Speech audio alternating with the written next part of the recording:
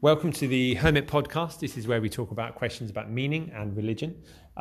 Today, in this week's episode, I'm with my students, and we are looking at the question of omniscience and free will as it relates to what Boethius thought about this question. So we're going to have a bit of a debate and discuss the question of whether Boethius was successful in defending God's foreknowledge and its compatibility with human free will. So we've got the first group are going to start us off telling us about how they think Boethius was successful, and then we'll have some challenges from the next group.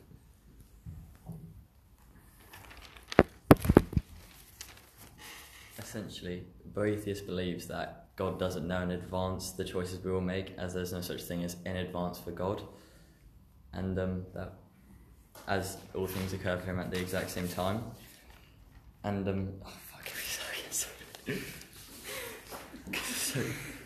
Kurt shows, Alright, so in other words, God doesn't know, there's no such thing as there's such thing as in advance for God, because he's outside our conception of time, essentially. Because for God, everything occurs to him simultaneously, past, present, and future.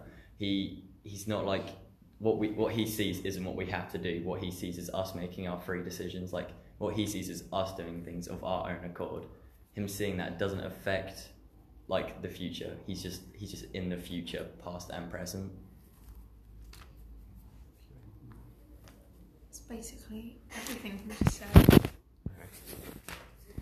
Okay, so just to summarise then, so the view of this group is that Boethius is successful, and really they've just explained that essentially the way that God sees everything is from a vantage of eternity, and so therefore if God is seeing things from eternity, he's not seeing his present moment is not like our present moment, because his present moment can encompass the whole of time in one single glance. So Boethius talks about the whole of time is present to God simultaneously, okay? And therefore, if that's the case, then God's knowledge is not like our knowledge.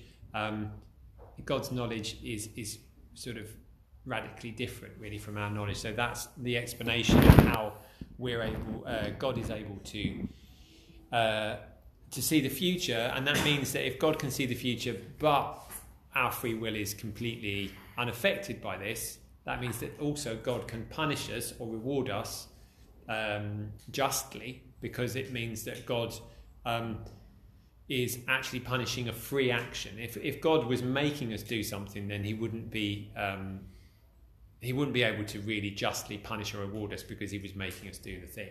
But because Boethius thinks that he has preserved God's our free will and preserved God's omniscience at the same time, then that means that he's able to say that God can justly reward and punish. So what we'll do is we'll hand it over to the opposing team to see if they have, first of all, we'll see if they have any questions relating to what we just said, and then we'll move on to their talk. Boethius' view of God as being outside of time is incorrect, because it doesn't correspond with the biblical view that God is within time. It also prevents God from communicating with his creation. So do we?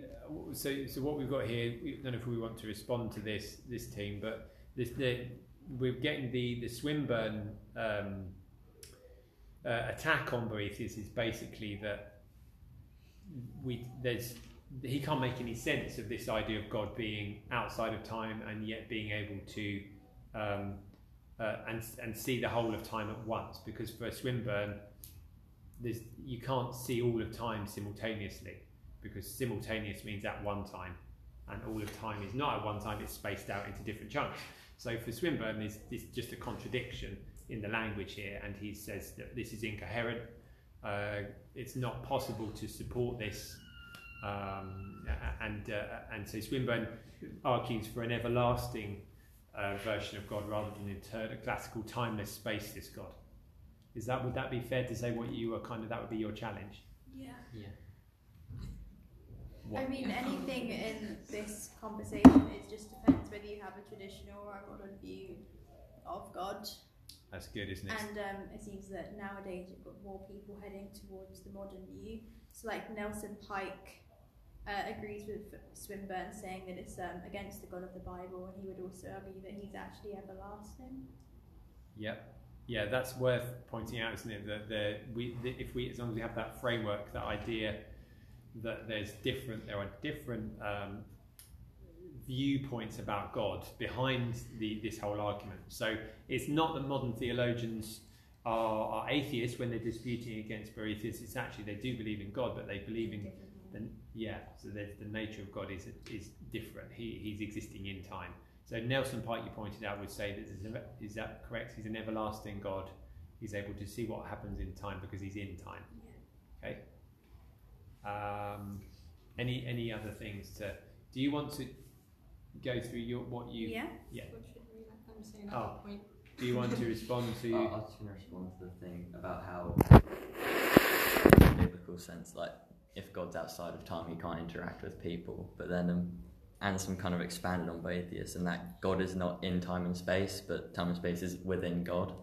So, and because it's like within him, he has control over them. So, if he has control over time and space, which is within himself, he could interact with people. He just can see all of them at the same time. That's a really nice response. There, the four-dimensionalist approach of Anselm, we tend to think of God being outside of time and space. Aquinas' sense of like being on the top of the mountain and so on. But yeah, I think Anselm has got this wonderful view. It's more like God opens a space up within himself for time and space to exist, but that God is present we are present inside of God. So rather than it being the other way around. So, and that would then obviously be, everything is then within God. So then if God wants to interact with time and space, it's not a problem for him. He's not actually outside of anything. It's internal to him. So that's Anselm's view. It's Anselm's four-dimensionalist approach. So Anselm's view, Anthony, can you disagree with this? Because this idea of God being simultaneously present is incoherent. It is not logical to say that all time is simultaneously present to God. This would mean multiple situations occurring at the same time, and this is a reduction ad absurdum. Okay. Do we want to respond to that? I didn't hear it very well, but from what you're saying, he's kind of looking at from a human point of view. He's saying that all this is absurd, but that's from his human point of view, and as God's like a higher power, like a human perspective can't really be applied to him in that sense. Because like obviously all things can occur to us at the same time, but because obviously God isn't human, maybe they can all occur to him at the same time. So to just say it's absurd that it can't occur to him at the same time, in my opinion, is absurd. Yeah, good point. So you could say that begs the question. Kenny is begging the question there. If we're trying to use a philosophical term, the question really is that what does it actually mean for God to know anything? And obviously, given that this time and this space, this God that we're talking about, would be radically different from us, our language couldn't really be expected to stretch and extend to being able to describe that God very well. So it may be that Kenny is expecting too much of language. Would we say Kenny's putting too much stress or emphasis on what we can say about God with language? Boethius is making this God so extraordinary and above humans that it's almost to the point that how are humans going to have any relationship with him when he's so far above our level and we can't even, agree on a way of describing him, and he don't even have the same time as us or anything? How are we meant to have any form of relationship or communication with him? Like petitionary prayers.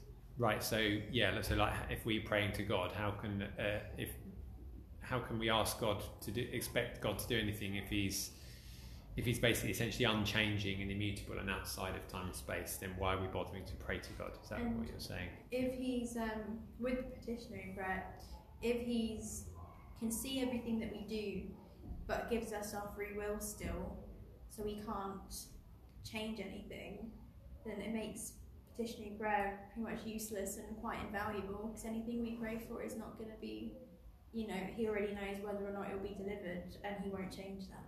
Yeah, so why are we praying? Any response to that? Or? So why bother praying if God already has a set plan? He knows. We can't really change God's mind. That's what they're saying. Because God, if we could change God's mind, then it'd be like God wasn't perfect, because it's like we sort of reminded him of something that he needed to do to make, like, if you're praying to God, shouldn't it just be that God already knows what's the best thing for you? So if God's not giving it to you, then there's a reason he's not giving it to you. So why do we bother asking God for anything? Which I don't think is directly related to the Boethius problem, but realistically, it's like as simple as if you don't ask, you don't get. Like, maybe if you were to ask something, then you would get it. So it's worth the fact that you asked, because if I asked Henry for a drink and he gave me a drink, then if I asked, so I got it. If I didn't ask, then he wouldn't give me one. But if I did ask, he might have said no. It's like you might be just asking God for something. He might give it to you. He might not. So it's always worth asking. Like, it might be like his plan might consist of you asking for something. Or if you don't ask him for something, then you're not going to get it. He knows what's going to happen, so he knows whether you get it. It's like all God's seen in God's grace. Saying that God gave us grace, but we need to use it in our lifetime to. Yeah, good point, Henry. Yeah. Yeah. That's so. Yeah, God gives us the grace. I think both of these points are valid. They're quite scriptural as well, because the scriptures tell us that we can ask God for things and we can get granted those things. And in the Gospels it says, what father, if his child asked him for bread, would give him a stone? You know, so if you ask something, well, a bad father clearly, but God is, if your own father who is not as good as God knows how to do this, then how much more does God in heaven know? Scripturally, we really are. Jesus tells us in the Gospels that prayer and asking God are really important, and it may be that it's part of God's plan. I think this is what Tyler is saying.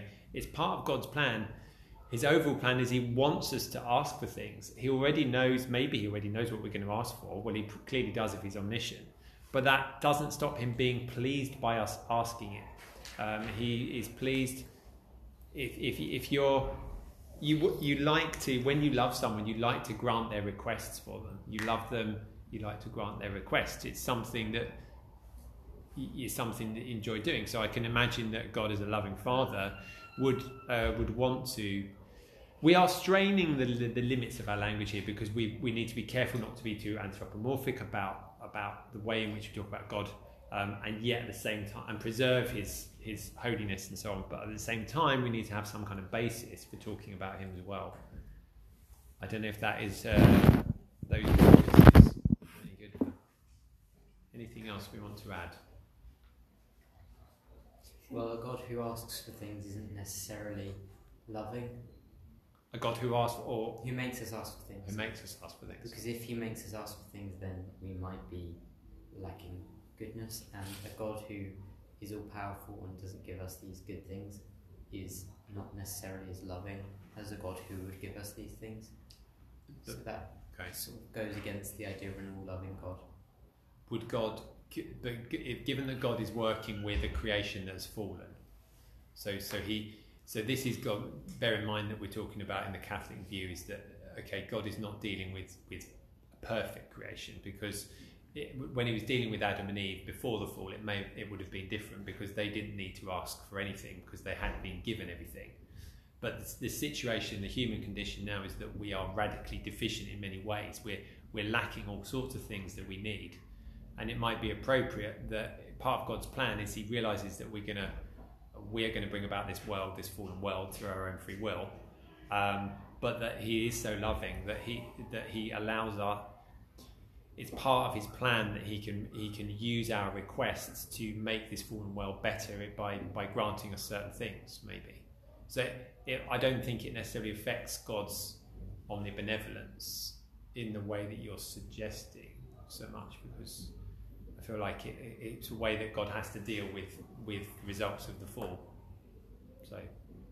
Yeah, but him being outside of his time doesn't preserve him as loving, because he can't make his creation.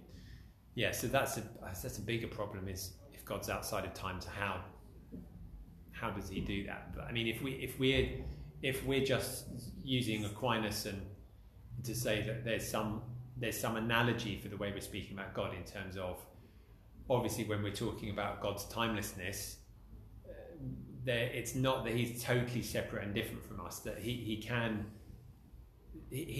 after all is the creator. So if he created the world and he can be immanent in the world through miracles and through the incarnation, then surely he can also find a way to interact with his creation through prayer and through modern miracles and so on. Yeah. Anything else? Come to the end. I don't know which side won there. I think my point about Augustine just really top. Yeah, the Augustine was fantastic. It was all very good. With very strong points from both sides there. We have we will do different topics in different times. I think this has been quite cerebral topics. It's quite intellectual and it's quite abstract as well. So maybe in a future episode we'll do some more kind of real life ethical based topics. But I hope you enjoyed this episode of the Hermit Podcast, and hopefully we'll look forward to recording some more. Say goodbye, guys. Bye. Bye. Bye. Bye.